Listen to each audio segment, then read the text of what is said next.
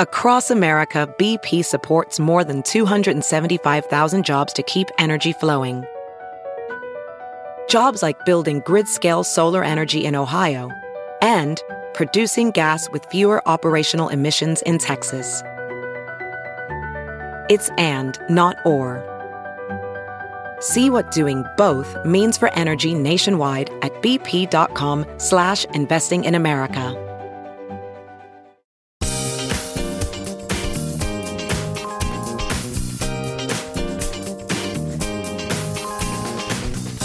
Your Ben Jarofsky Show for this Thursday, May 25th, starts now. On today's show, making her triumphant return to the Ben Jarofsky Show, activist and organizer, Kina Collins.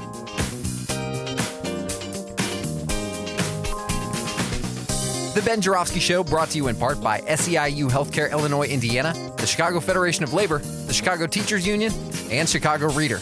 ChicagoReader.com for everything there is to know in the city of Chicago, where to go, what to do, what to eat, what to drink, and so much more. It's all there. You want to find more from Ben Jarofsky? Just head on over, ChicagoReader.com/Jarofsky. Spell it for you. It's J-O-R-A, V as in victory, S-K-Y. Hello again, everybody. Ben Jarofsky here. We're calling this Disaster Thursday, and here's why. Actually, all morning I've been wrestling with this decision. What do I lead with? Ron DeSantis' disastrous presidential announcement, which go down in history as one of the worst ever, or Mayor Brandon Johnson's opening, his first city council meeting, where he gives himself an A. And I would strongly argue that under the terms by which we judge mayors, he deserves an A. So where do I begin with? Both of them are equally relevant in my mind to where we are right now as a civilization and a society, both on the local level and on the national level. So here's what I'm going to do. I'm going to flip a coin. Heads, Brandon, tails, DeSantis. Here we go. Tails it is. I'm going with Ron DeSantis. What a joke, ladies and gentlemen. You know what? I got to give baby Trump credit, Donald Trump Jr. I think he tweeted out a disaster. I think that was his tweet. Get it? DeSantis disaster. What a funny guy, but a witty guy. I think he put it on Twitter. What a joke. What a complete contradiction of everything he supposedly stands for or everything he supposedly represents that would make anybody vote for him. Ron DeSantis. Ron DeSantis is supposed to be the competent manager. That was an utterly incompetent performance yesterday. He was joined by Elon Musk, who is supposed to be a wizard of technology, 5 steps ahead of everybody else. The guy who is inventing electric cars, the guy who is sending rockets to Mars, the man who, remember Mayor Rahm Emanuel at one point was entertaining the notion that Elon Musk be given the authority, the right to build a tunnel for a super train that would go from downtown Chicago to O'Hare. Remember that moment of idiocy in the city of Chicago? This is the man. What he did was he spent hundreds of millions of dollars to buy Twitter, and he's basically destroyed a company. He's fired so many people, they can't even get the system running anymore. Listen, I was never a big Twitter user. Everybody knows that. I had a boss many years ago who made me go on Twitter. I saw what it was, and I said, I want nothing to do with it. I'm not hating on you out there, folks. You love Twitter. God bless you. I kind of love Instagram, so I'm not saying I'm better than you, okay? All right, because I love Instagram as opposed to Twitter. But good Lord, he's mocking you with his destruction of the company.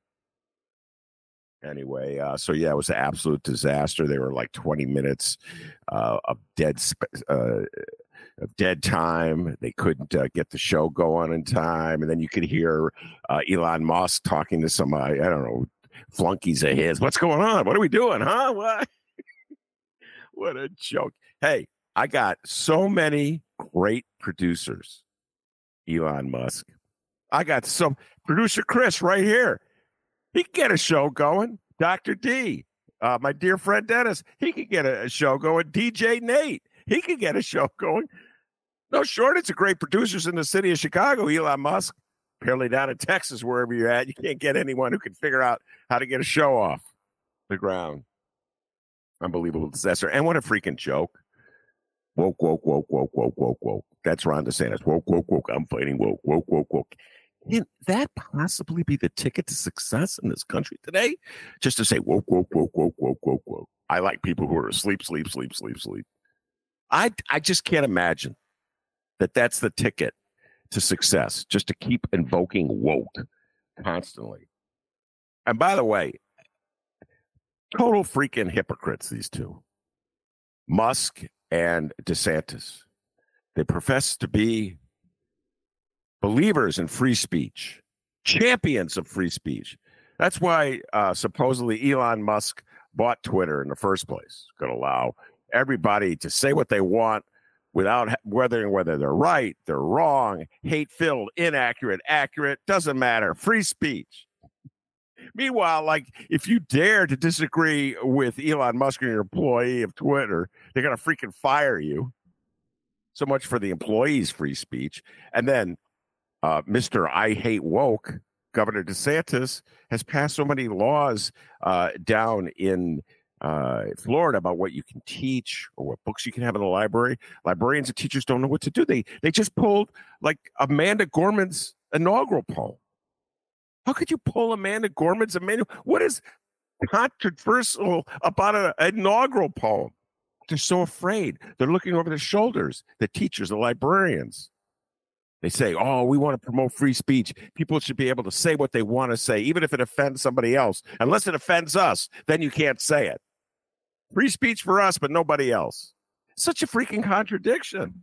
At the heart of this man's campaign are a series of contradictions. One, he says he's competent, and that was the most incompetent election announcement in the history. And two, he says he believes in free speech, and he doesn't believe in free speech. He's stifling free speech in the name of promoting free speech. I can't believe it. Folks, I know Donald Trump won in 2016, but I can make an argument that Donald Trump brings more to the table. Yes. Hear me out on this, ladies and gentlemen. Donald Trump brings more to the table as a candidate than Ron DeSantis. I cannot believe this country would elect Ron DeSantis. We're going to bring somebody from Florida on in the next week or so to explain what the hell is going on in Florida, that they elected this guy.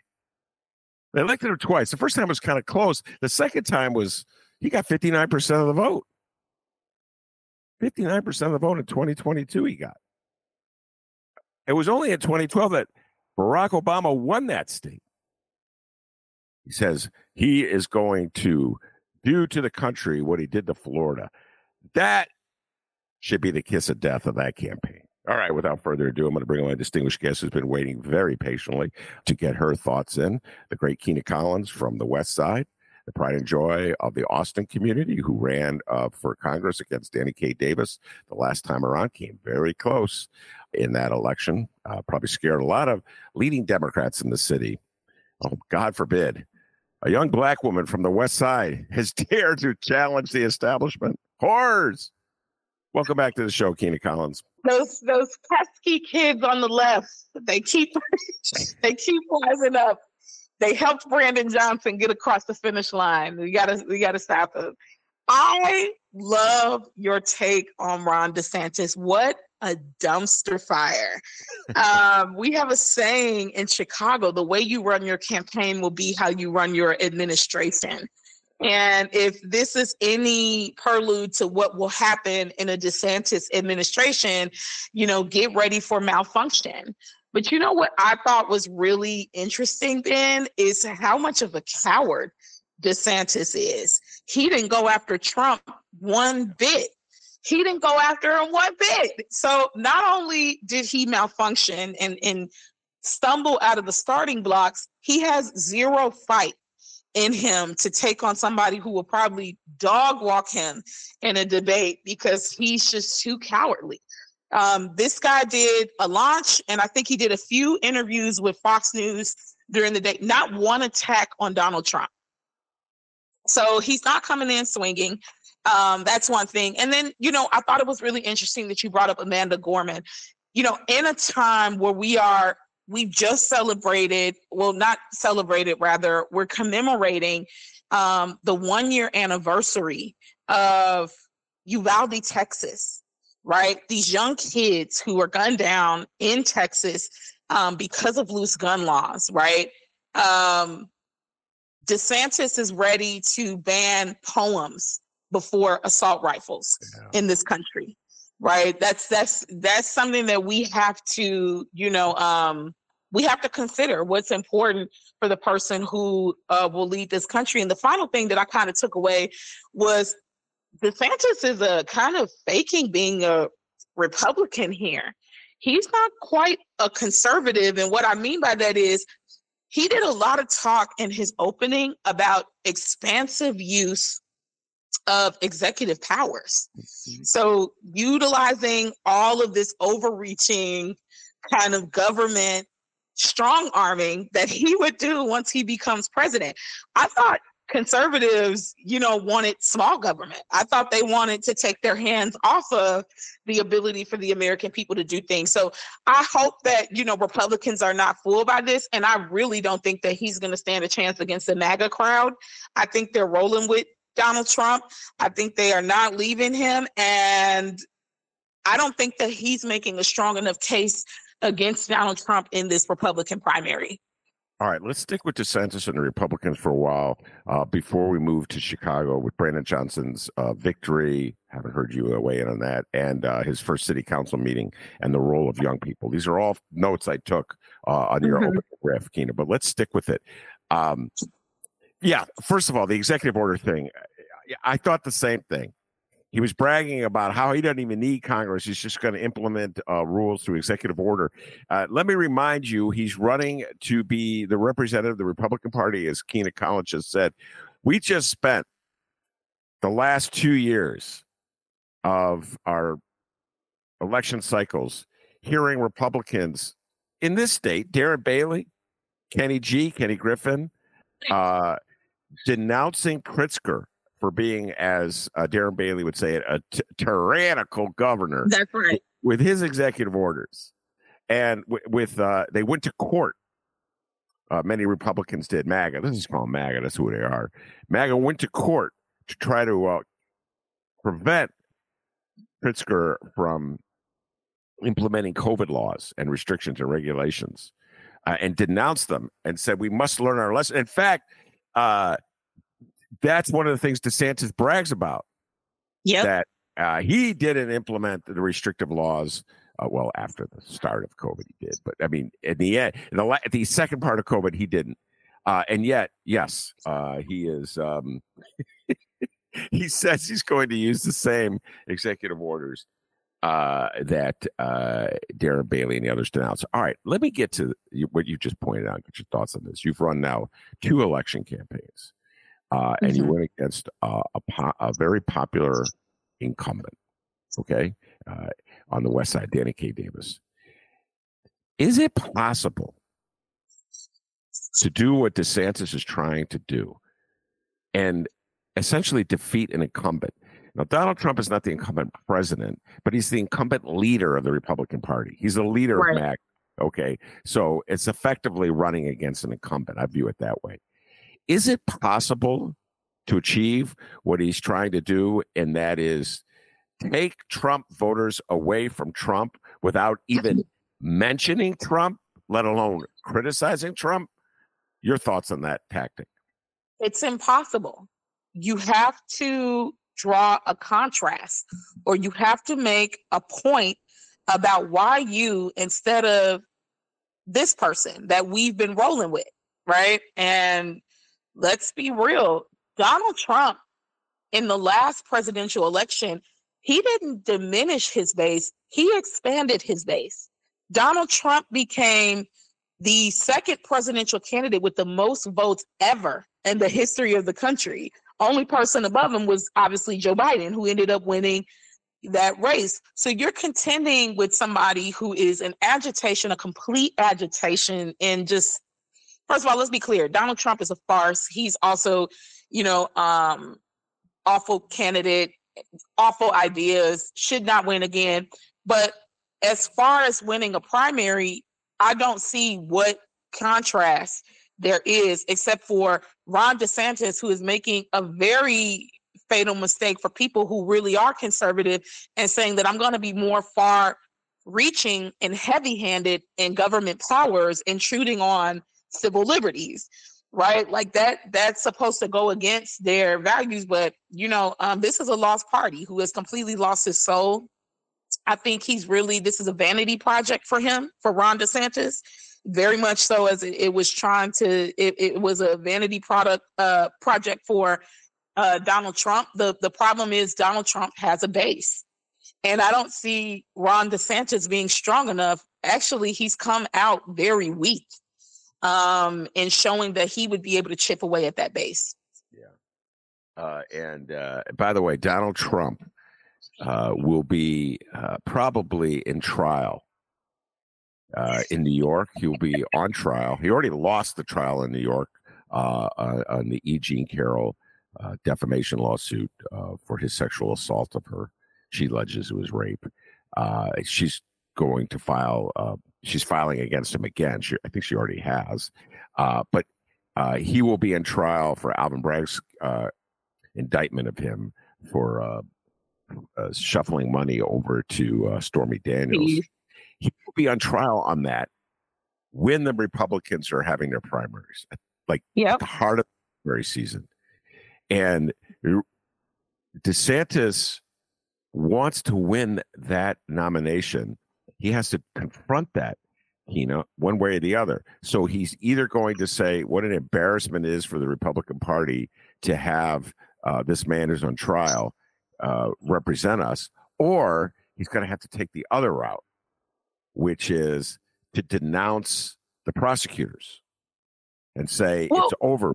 Go ahead, your thoughts. Not only that, he missed the most important slight that he could have, which was Donald Trump lost. That is, Donald Trump lost to Joe Biden. But because they're all election deniers and they can't say that Joe Biden won, that he can't use that as an argument. So herein lies the problem of a party that does not have a compass, a moral compass, does not have a direction, does not have a pathway to victory. This is a losing party. They have no strategy on how to pull in Gen Zers who will come in with millennials as the strongest voting bloc in this next election cycle, because we're the biggest voting bloc, right? They have no strategy to tackle that. But that, if you are asking me, who's running against an incumbent, what is the strongest, contrast between you and the incumbent who is leading the party? He lost. But you can't say that because then you concede that Joe Biden won. So that would have been the strongest argument that Ron DeSantis could potentially make against Donald Trump, is that he failed to deliver for the Republican Party in the last election cycle. But how do you do that without actually admitting that Joe Biden won? Yeah, no, it's an existential dilemma. There's no way out of it unless you run against MAGA, which is running against where the party is. Correct. If you run against the myths and lies and the cults of MAGA, be it on, let's move. You think of the cults of MAGA, the worship of guns, the hatred of abortion, the denial that Joe Biden was victorious, the paranoia that any prosecution of Donald Trump is a product of the deep state. These are the central precepts of MAGA movement, which controls the Republican Party. They're all more or less insane.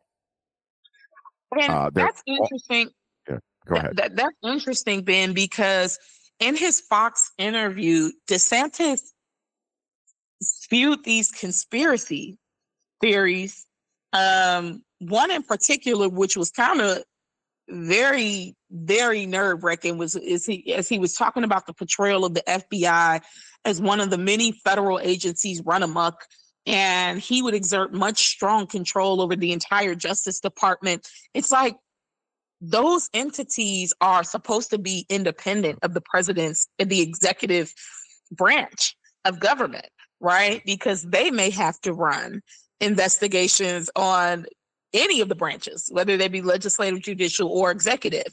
So not only does he not quite understand the role, quite literally, of the president, he's essentially previewing to the American people that he will strong arm the Justice Department, right, which is supposed to be an independent entity to the American people in separation and a check and a balance between the different branches of government. Very like scary stuff. Very scary. Yeah. When you talk about cults, that's very cultish kind of dictator, fascist talking points were very scary about his launch. Yeah. And at the back of my mind, I have a concern that Joe Biden will not be up to the task of pointing out all the contradictions that you just articulated, pointing out all the dangers and threats. He's proved me wrong every single time, Kina. Okay, I was not on the Joe Biden bandwagon, as you know, back in 2019. Okay, I was a Bernie guy, and Joe was not even in my top 5. Usually, when I would remember, we had like 20 candidates running. Joe was not even the top 5. I think he once cracked the top 5. I was just I'm gonna throw him in there. Why not? Monroe Anderson talked me into it. And I'm blaming it on Monroe. But he proved me wrong. And at some point, I just think all he has to do is exist, and he will be the exact opposite of MAGA. Do you follow what I'm saying? Because really, go ahead. Your thoughts. Yeah. Well, what are your thoughts on these ideas that there won't be any primary debates? And have you heard that about how Fox News and CNN, well, obviously the Democrats, I don't think will have a primary debate because no one's going to run against Joe Biden. Bernie has come out and endorsed Joe Biden. So I don't think that there will be any formidable candidates running against him. So that's why we wouldn't have, a primary debate. But what is the implication of Ron DeSantis and Donald Trump not debating each other in a Republican primary? Well, okay. First of all, let me just deal with the Democrats first. There are 2 Democrats running against Joe Biden. There are 2 candidates running in the Democratic primary against Joe, who've announced they're going to run against Joe Biden. I'll see if they make the ballot anywhere. One is Robert Kennedy Jr., who is an anti-vaxxer. So he's not a Democrat. I mean, he may be running as a Democrat. His father may be a beloved Democrat, but he himself is not a Democrat. It's sort of a joke that he's running in the Democratic primary. And then the other one is Marianne Williamson. She ran last time, and she's not really a Democrat either. She used whatever notoriety she had once she got some notoriety to go on Fox TV and denounce the Democrats during their convention in 2020. So, she was undercutting the Democrats to the benefit of Donald Trump. And now she's going to go before Democratic voters and ask for their votes. I don't think so. So I don't think, this is me speaking, I don't think the Democrats should give them the stage with Joe Biden. They don't deserve the stage with Joe Biden. They're not speaking to what Democrats want. By and large, they're speaking to people who aren't even in the Democratic Party. They should go and be running in Republican. Go ahead, your thoughts. I think that if they meet the prerequisites that the DNC puts forth by polling at 2%, polling at whatever, and like you said, making the ballot, that does change the conversation about it. But if they are not, then I don't see why we would have a debate there. But the DNC changes their rules depending on who drinks there. And I think that book is bigger. And I think that 2% is ridiculous. Yeah, I'm gonna say this. That 2% is ridiculous. You want to be president of the United States. You want to challenge an incumbent. There have been instances when Democratic challengers have gone up against incumbent Democratic presidents. Ted Kennedy against Jimmy Carter in 1980. Eugene McCarthy against LBJ in 1968. They have way more than 2% of them in the polls. If I put my name out there, I get 0.5%. You know what I'm saying? If Ben for president, we get 0.5% just because somebody would just, I'm for Ben, if you follow what I'm saying. So 2% is a joke. 2% matters, if that's where it is right now. I don't know where it is. Kina, 2% matters like in 2019 when there's no incumbent and you have 20 people running and everybody has a chance. But to me, 2% is ridiculous. It's absurd. You're running against to like protect the country against fascism. And you have to have you're gonna have a threshold of 2%. Good Lord. I'm sorry. I hope the Democrats have more sense than that. And I don't care if Marianne Williamson cries that they're mean. They won't give her the stage. You don't deserve the stage. You're a freaking flake. You went on Fox TV to denounce Joe Biden and the Democratic convention. So why should the Democrats put you in the spotlight to challenge and the Biden and undercut the? That's just my view on it. I wish the Democrats would play hardball instead of trying to please everybody. Well, I don't think that they're going to give. I don't think they're going to give the platform to those other candidates. But I do think that a healthy primary is brewing in the Republican Party. Yes. And what I mean by that is Nikki Haley, Tim Scott just announced, right? You have Ron DeSantis. You have Donald Trump coming back. So there are things that need to be discussed, I think, in their conference that it would warrant a debate to happen in the primary. I think it's going to be interesting to see the RNC pull the rug from under these candidates and not put Donald Trump if he ducks the debate. And really, he could duck the debate if he wanted to. Yeah, now that's still win the primary. Yes. Okay, so let's think about that for a moment. That was the second part of your opening line. There's also Vivek Ramaswamy. He's running as well. He was we've talked about him a lot on the show. He was the Republican who came to South Shore last week to try to exploit the divisions between Black residents and asylum seekers. All right, so let's just think about this for a while. Donald Trump is just exhibiting his utter control of the whole process by saying he may or may not appear in the debate. And he knows full well he's the star of the show. He knows full well he's the rating drawer. He knows full well that people will watch it, if only to watch him make just a colossal fool of himself or the others. So it's like disaster TV. He knows that. And he knows if he doesn't show up, the ratings fall. And there's a chance, as you pointed out, that they won't have a debate at all if he doesn't show up. So we talked about how he controls MAGA. He controls the debate process. Now, you're Ron DeSantis. Let's say they say, all right, we're going to have the debate without Donald Trump. Do you go on stage? In other words, you want to present yourself as like in command, in charge. Do you give Tim Scott a platform to attack you? Do you give Nikki Haley a platform to attack you? Do you give Vivek Ramaswamy a platform to attack you?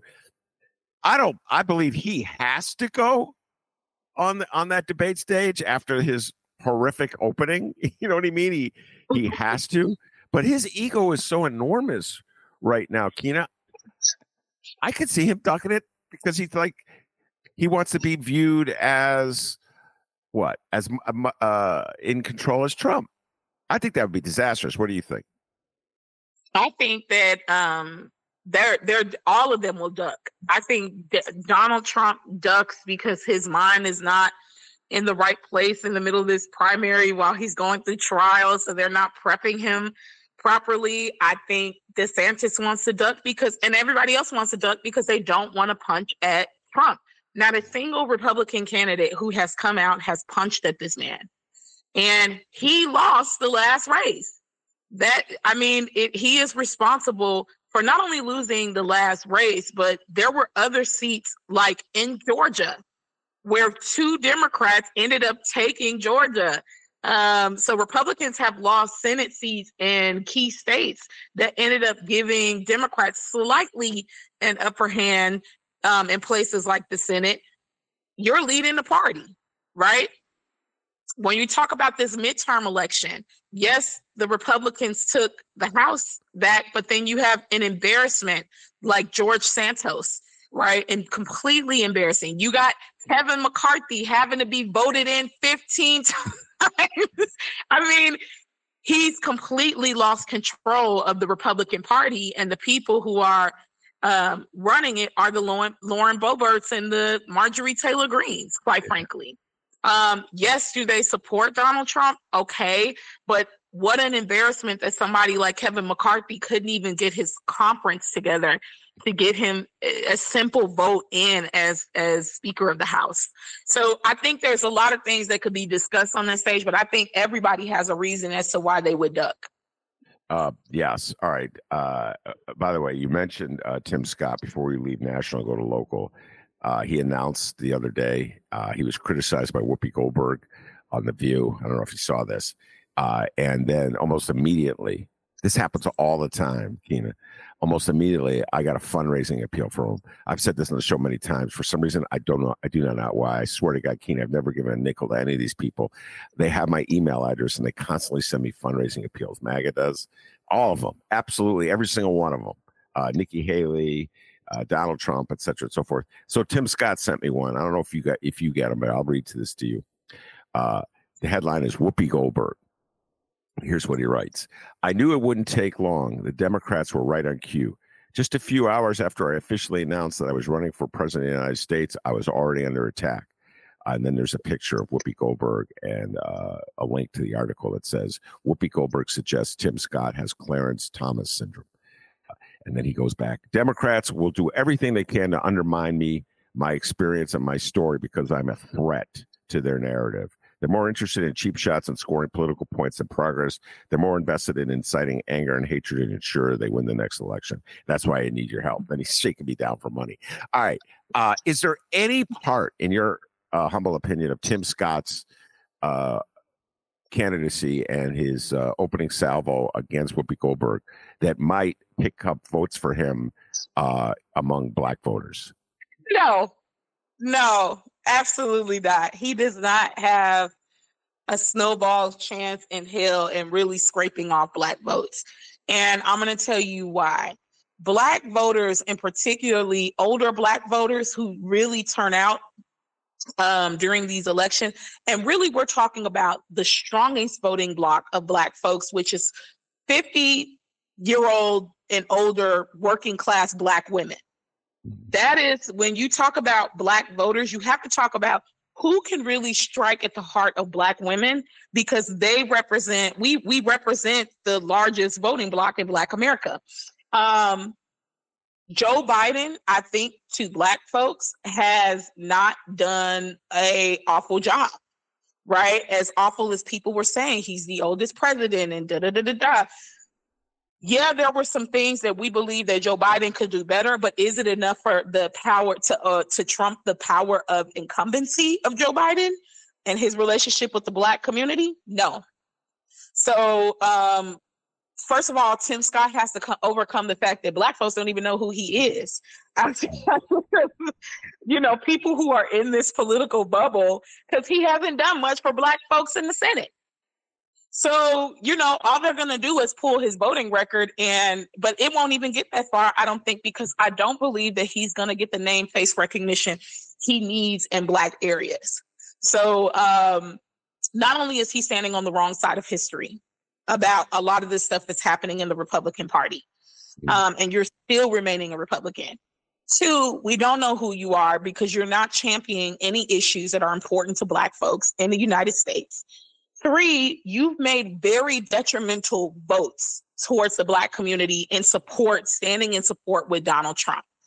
And four, he doesn't have enough clout to trump the incumbency and the power of incumbency of a Joe Biden, who has long-standing relationships in the Black community. So, no. That's a long way to say no. Yeah. And he's not going to win with MAGA votes. Because, No. Yeah, he's not. I mean, my theory of MAGA votes for black candidates, black Republicans, is that if Donald Trump endorses the black candidate, MAGA will vote for them. So, like Herschel Walker got MAGA votes down in Georgia, but they didn't even want to vote for him. They didn't want to vote for Herschel Walker. Those MAGA, voters. They only did it because he was Republican. And Donald Trump endorsed him. And Donald Trump endorsed him. But if you were reading and listening to some of the folks in Georgia, they were saying they didn't like either candidate. Yeah. That was essentially, and there wasn't a strong enough independent candidate. So, I don't know how far that's going to go. Inherently, that MAGA base is racist. But what's interesting as we get ready to talk a little bit about the local politics is the strategies that Republicans are putting into place in major Democratic cities, like with the migrant crisis, right? All right. Yes. And so when you talk about stripping some of those votes and how do you kind of strike at the heart of Black voters and turn them Republican, well, you use the tactic that they were built on, which is fear. That's their strategy. Let's get to that. Since you mentioned it, let's talk about. I had a whole bunch of things I wanted to when we made the switch to local politics. No, I'm going to start with this. I got to give you a shout out. I don't remember this. You predicted that Brandon would win. Yeah, and I was like, and so you were right. I was wrong. I mean, I wasn't really. I was like blowing in the wind, You were cautiously optimistic. Yeah, that's what yeah. But one of the things that happened, we'll get into the MAGA inroads because this is a very important point that you raised. MAGA inroads with Black voters in Chicago. We'll get to that. But one of the points you made earlier is. You made this before the election and the election board out. Young people showed up to vote for Brandon Johnson. Mm-hmm. And when I look at the analysis of the election turnout, I think it was in BEZ or the Sun-Times. I can't remember who did it, or maybe it was a Tribune. I've read so many. Actually, the only significant increase between the February election and the April runoff was among young voters. Yep. Boomers voted less. I mean, it's always usually the geezers who come out to vote, like people like me, but our ranks fell. Your generation showed up more. And Brandon Johnson, God, I hope the Dems are paying attention to this stuff. Brandon Johnson's victory was because, to a large degree, or to some degree anyway, because young people voted at a greater. They saw something in this election that made them turn out at a greater percentage than they usually do. Your thoughts on this? Yeah, I think that the reason why I foresaw a Brandon Johnson win for a couple of reasons. Number one, coming off the heels of our primary run against Congressman Davis, which is basically all of the city of Chicago. It's all of the West Side, all of downtown, all of this, parts of the South Side, Chinatown, all these areas. We came within striking distance of, taking a 25-year sitting incumbent out of his seat who's beloved. Lori was not beloved and Paul Vallis is not beloved. So Brandon came in with all the elements we didn't even have in our campaign, the labor support.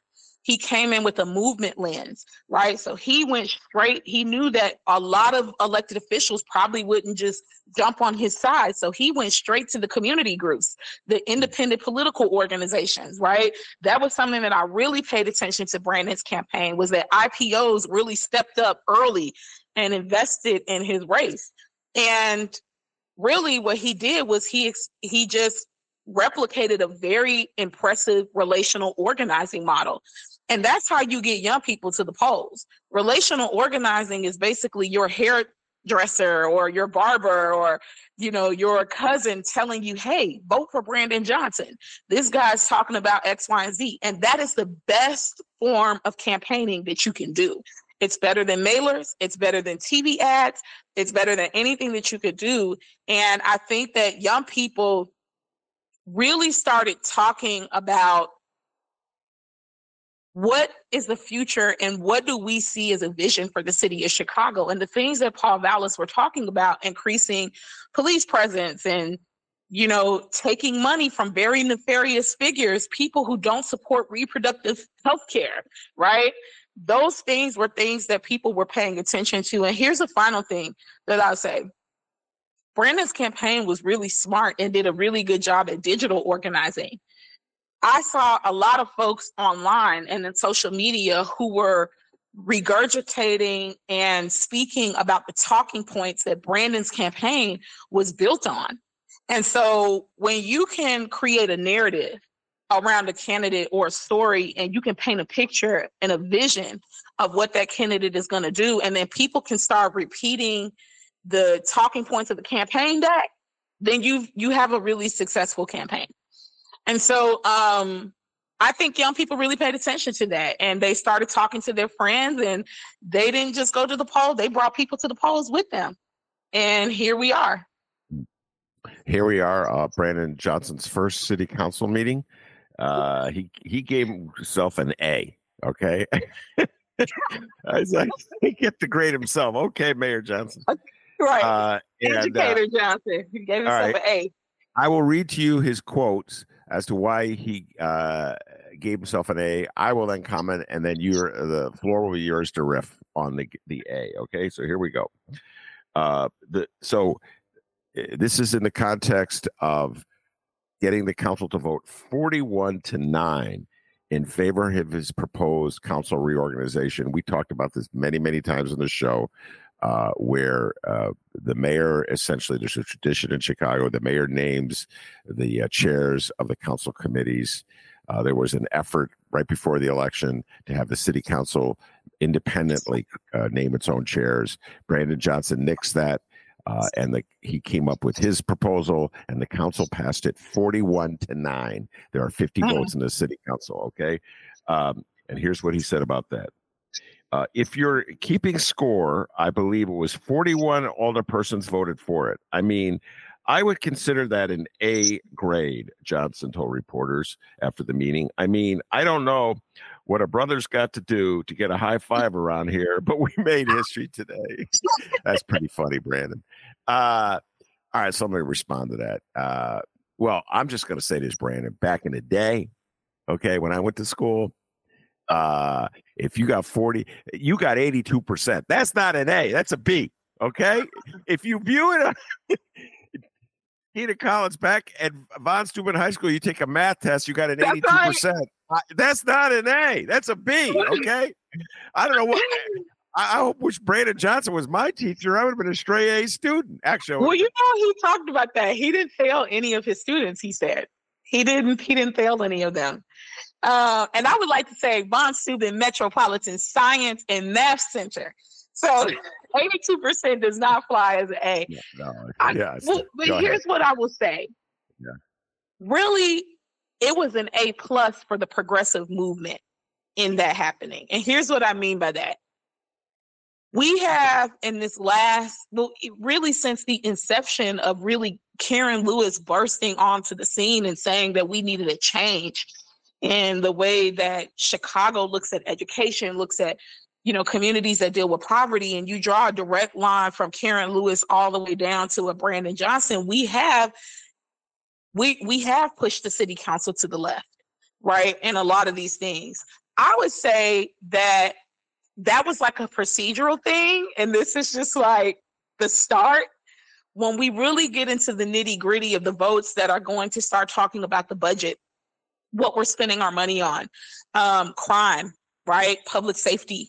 That's when the real test is going to be put into place around how well Brandon is going to be able to build coalition with folks who don't necessarily come from his political family. And so I do say, though, that is impressive. That was impressive. I think, because there was a lot of contention, as you probably remember, Ben, leading up to the election, just about what's going to happen in the city council and how are these chairs going to, go. And he pretty much got what he wanted. Well, yeah, all right. And so let me deal with the second part of what you said, because Raylo opined on this, Alderman Raymond Lopez of the 15th Ward, who just give everybody, it's important you understand the evolution of Raymond Lopez. I followed his career since the moment he entered the council. Began as more or less a Mayor Rahm loyalist. Discovered independence during the era of Lori Lightfoot. I welcome it. Better late than never, I always say. Okay. And now is apparently still discovering independence in the era of Brandon Johnson, because he's essentially a conservative. I don't know if he's a conservative Democrat or conservative Republican. He claims to be a Democrat. So, Raylo, I'll take you at your word. But you're conservative. Raylo urged Johnson to, quote, learn from Lightfoot's mistake of reaching the bare minimum of 26 votes instead of striving for the collaboration that would have gotten her to a unanimous 50 votes. This is what he told the Sun-Times. I'm going to deal with that right now. First of all, the bare minimum is not 26 votes. It's 25 votes. That's all you need, because the mayor breaks the tie. If it's a tie, 50 people in the city council, if it's 25-25, the mayor's at 26 votes. Harold Washington learned that back in the 80s. And that's the situation we have in the Senate, where Kamala Harris breaks the tie. Okay, so you only need 25. The notion that the mayor is going to get 50 is absurd. Kina, you pointed it out. This was a more or less a procedural matter. It was an easy vote for an alderman to go along with the mayor, or an alderwoman to go along with the mayor, particularly if they were getting a chair. It's going to be a lot harder, let's say, on the matter of funding asylum seekers. It's going to be a lot harder to get 41 votes. The notion of getting 50 votes for something as contentious as funding asylum seekers is absurd. So if you're going to run the city of Chicago in a way that you feel is appropriate, if you're going to run the city of Chicago in a way that you feel is most compassionate, if you're going to run the city of Chicago in a way that expresses your values and grows the city and makes the city stronger and safer, you're going to have to settle for some 26 or 25 votes. And shooting for 50 is ridiculous. The age of the city council, it's a different city council than it was when Mayor Rahm came waddling in 2011, and all the dummies in Chicago voted for him because they thought Barack Obama had endorsed him, when in fact Michelle Obama kicked him out of the White House. It's a different city as Chicago, and Raylo's not going to vote for migrant aid. So no matter what you do, you're never going to get his vote. So we need to talk about the elephant in the room, because me, you, and Monroe, I remember we had this conversation, and it was brought up even with the critiques that David Axelrod had about Brandon Johnson. The bars are different for these Black politicians who get a lot of fanfare around them. Let's just be real. It is different. Of course, someone who sits on a different political spectrum of Brandon Johnson does not want to see him succeed. And so that bar will continue to move about what success is and what it isn't.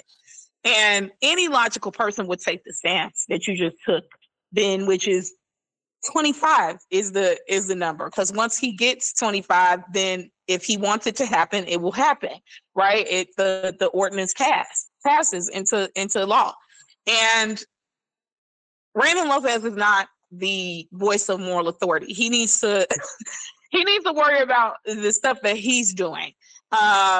That just is harmful to the fabric of the city of Chicago, which is a podcast and it's an episode all in itself. Right. But no, that is to have 41 alder people come in after you've proposed an idea to them, right? You've stripped the idea that they've had and you proposed the idea. That is impressive. That is impressive. And so we have to continue to build off that. And what I would say to Brandon Johnson supporters in places, because you got to remember, Brandon ended up winning places like Tom Tunney's ward when Tom Tunney stumped against Brandon. He beat the brakes off of Paul Vallis in places like Emma Mitt's ward, right? Which, we knew he was going to win the West Side, but people who stumped against Brandon, he punched above his weight class in those wards. And so his supporters now, if they want to see these agendas in the policy platform that he pushed forth past, now they have to apply the pressure on their aldermen, right? Like it's not just the Brandon can propose these things and people, like you said, will just fall in line. No, now you have to apply the pressure on your aldermen to help Brandon achieve that agenda. But I thought 41, I thought he did well. That's impressive to me. Listen, I just got to go back and help people out with your David Axelrod reference, because when you made it, I smiled because I remember that conversation. You were on a Wednesday with me and Monroe, and you were the young person in the room with the two old geezers, and you were very polite to us. I appreciate that. But this was before the election. And we were riffing on an article in one of the papers where David Axelrod was opining. And he said, if he I'm just laughing thinking about it, because this shows a bias that Axelrod probably doesn't even know he has. Who knows? I can't read the man's mind. So he said that Brandon Johnson could do well for himself in the debates if he can emulate what Harold Washington did in his debates in 1983. Ladies and gentlemen, Harold Washington is perhaps the most gifted politician I've ever seen.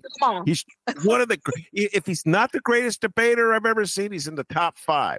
I saw Mario Cuomo debate in New York, and that man could debate. Ed Koch could debate. There's some great debaters I've seen, all right? But Harold was right there. So you're saying Harold has to be the greatest, okay, to make the team. Meanwhile, Paul Vallas could be any old doofus off the street. Well, that's good enough. It just showed the bias. It just showed like black people have to be 10 times better than the white guy before, well, they got a chance. If he could be Michael Jordan of politics, he has a chance. Meanwhile, Paul Vallas can be like John Paxson. You know what I'm saying? Just any old guy in the NBA. I don't mean that. And I wonder how David Axelrod feels now about this, Paul Vallas is just a policy guy and he gets it. This dude wasn't even paying his campaign workers, but he's the ultimate budgeter, right? Like he got stiffed out of $750,000 to put up yard signs. And that's why we have to be leery of these talking points that get thrown out. And that doesn't mean that at the movement space, we don't hold Brandon Johnson to account, but Brandon already came in saying that he wanted to move in a model of co-governance, right? So yes, we have to hold him accountable. We also have to beat back these talking points that get put up about candidates like Brandon, which, by the way, he wasn't even raising the amount of money that Paul Vallas was raising, and yet he was still neck and neck with him in all of the polls. So, it should have just told you that the groundswell was happening. But yeah, that's going to happen, and the bar is going to continuously move for candidates like Brandon, especially Black candidates. All right, let's talk about MAGA inroads. Let's talk about the divide between Black and Hispanic voters in the city of Chicago. It was on display to a certain degree. Oh, it's been on display now for the last week or so. There were the contentious hearing at South Shore High School a couple of weeks ago, where some of the residents were just out and out reading from the Trump script on terms of building a wall. Yesterday, City Council, there was a defer and publish on the proposal to spend $51 million resettling the asylum speakers, and one of the people who voted against it was Anthony Beal of the 9th Ward. My guess there may be when it actually comes to full vote, well, we'll see what the vote is, but there may be other Black aldermen who joined Beal in that effort. Kina Collins, you're running as a Justice Democrat. You're a Bernie Sanders. I think you were a Bernie Sanders supporter. Correct me if I'm wrong. And you're more or less a lefty. How do you bridge this gap that's existed here in the city of Chicago so that MAGA doesn't continue to make inroads in Black and Hispanic communities for that matter? Take it away. I mean, we've pushed the city council to the left.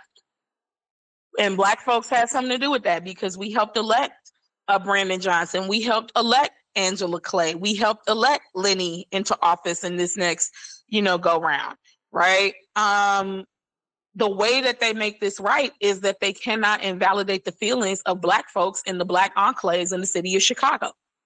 They are very much justified. And I think that people are missing what Black residents are saying, right? Because I think it's easy to see this as xenophobic when 10 years ago, the Sun-Times actually, I think in the Trib, actually did amazing reports about the 10-year anniversary of the school closures here in the city of Chicago. All of these promises that were made about, the enrollment is low. If we shut these schools down, it's better for the kids in these neighborhoods. And it has not been, right? For 10 years, for a decade, politicians have sold a dream to Black folks in these communities that there was nothing that they could do to reopen these schools.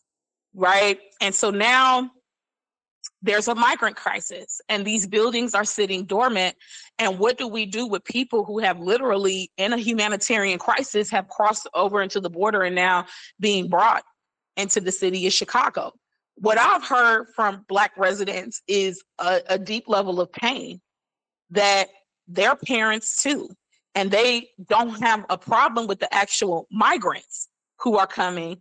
But their critique is about the politicians who have left these communities abandoned, Black communities abandoned for very long. And you got to think about how we've been told also on the West Side, for example, we don't have money to open a youth center. We don't have money to get you new grocery stores. Oh, but y'all found money to open a cop academy, right? We found $100 million to open a police academy on the West Side. And so I think what Black residents are saying is that we have not felt the investment in our young people and the homeless folks who live in our community, unhoused folks rather, or the returning citizens, right? And we're not feeling that. What I want to, interject to people in the very conversations that I've been having with some of my colleagues and peers who are Latina was that it's not either or, it's and both.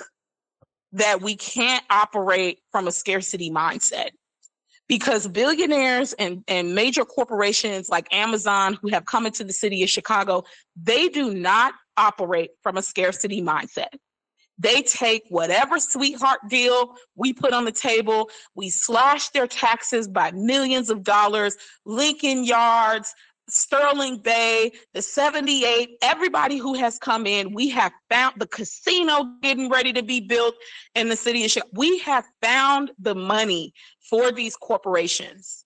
Now it's time for us to find the money to validate and justify the feelings of neglect and fix and mend that in the Black community and figure out how we could bring safety and peace to these migrants who have trekked, some of them 2,000 miles to get to the United States, to get to safety, and they're now being used as political pawns by the GOP being brought into the city of Chicago, right? And so our federal government is going to have to step in, our city government is going to have to step in, and guess what, JB, you got to step in too. You got to step in as well. So that's my take on it, that it's not either or, it's and both. And we need to not operate from a scarcity mindset. That was a great riff, and I agree with it. And I will say this to that. I believe, I said this before, and I'm really, it's coming clearer in my mind, Kina. This is a huge failure by the Democratic Party to seize an opportunity. Right. And listen, you're right.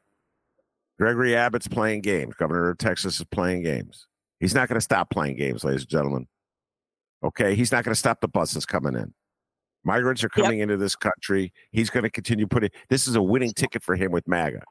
All right? And he loves the discord here in the city of Chicago.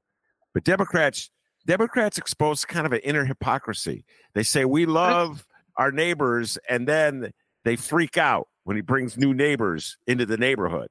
And I just wish Democrats would say, thank you, Gregory Abbott. Our city population fell because our mayors pursued these insane policies, many of which were supported by Raylo and Anthony Beale, just saying. That's right. But now we're going to see this as an opportunity. We need housing. We need community centers. We got to find places for people to live. Our schools, we're going to need teachers because there's going to be more kids for the schools. That means more jobs. So South Shore residents, more jobs for you to build this housing. Let's go. And that'll require federal funding. You're right. We can't forget the feds because this is a federal issue. But that's a federal issue. The Democrats are so afraid of their shadow. They want to have it both ways. Let's talk about people like Raymond Lopez, though, by the way, who has taken campaign donations from the GEO Group, the second largest private prison contractor in the globe. This man has taken money from people who build these private detention centers. So, of course, it is advantageous for someone like him to come out and say these things or vote against, resources going to migrants here in the city of Chicago. But what I really just want communities of color to understand is that the success of one demographic and group of us is not to the detriment of another. And we don't have to subscribe to that. We don't have to subscribe to that.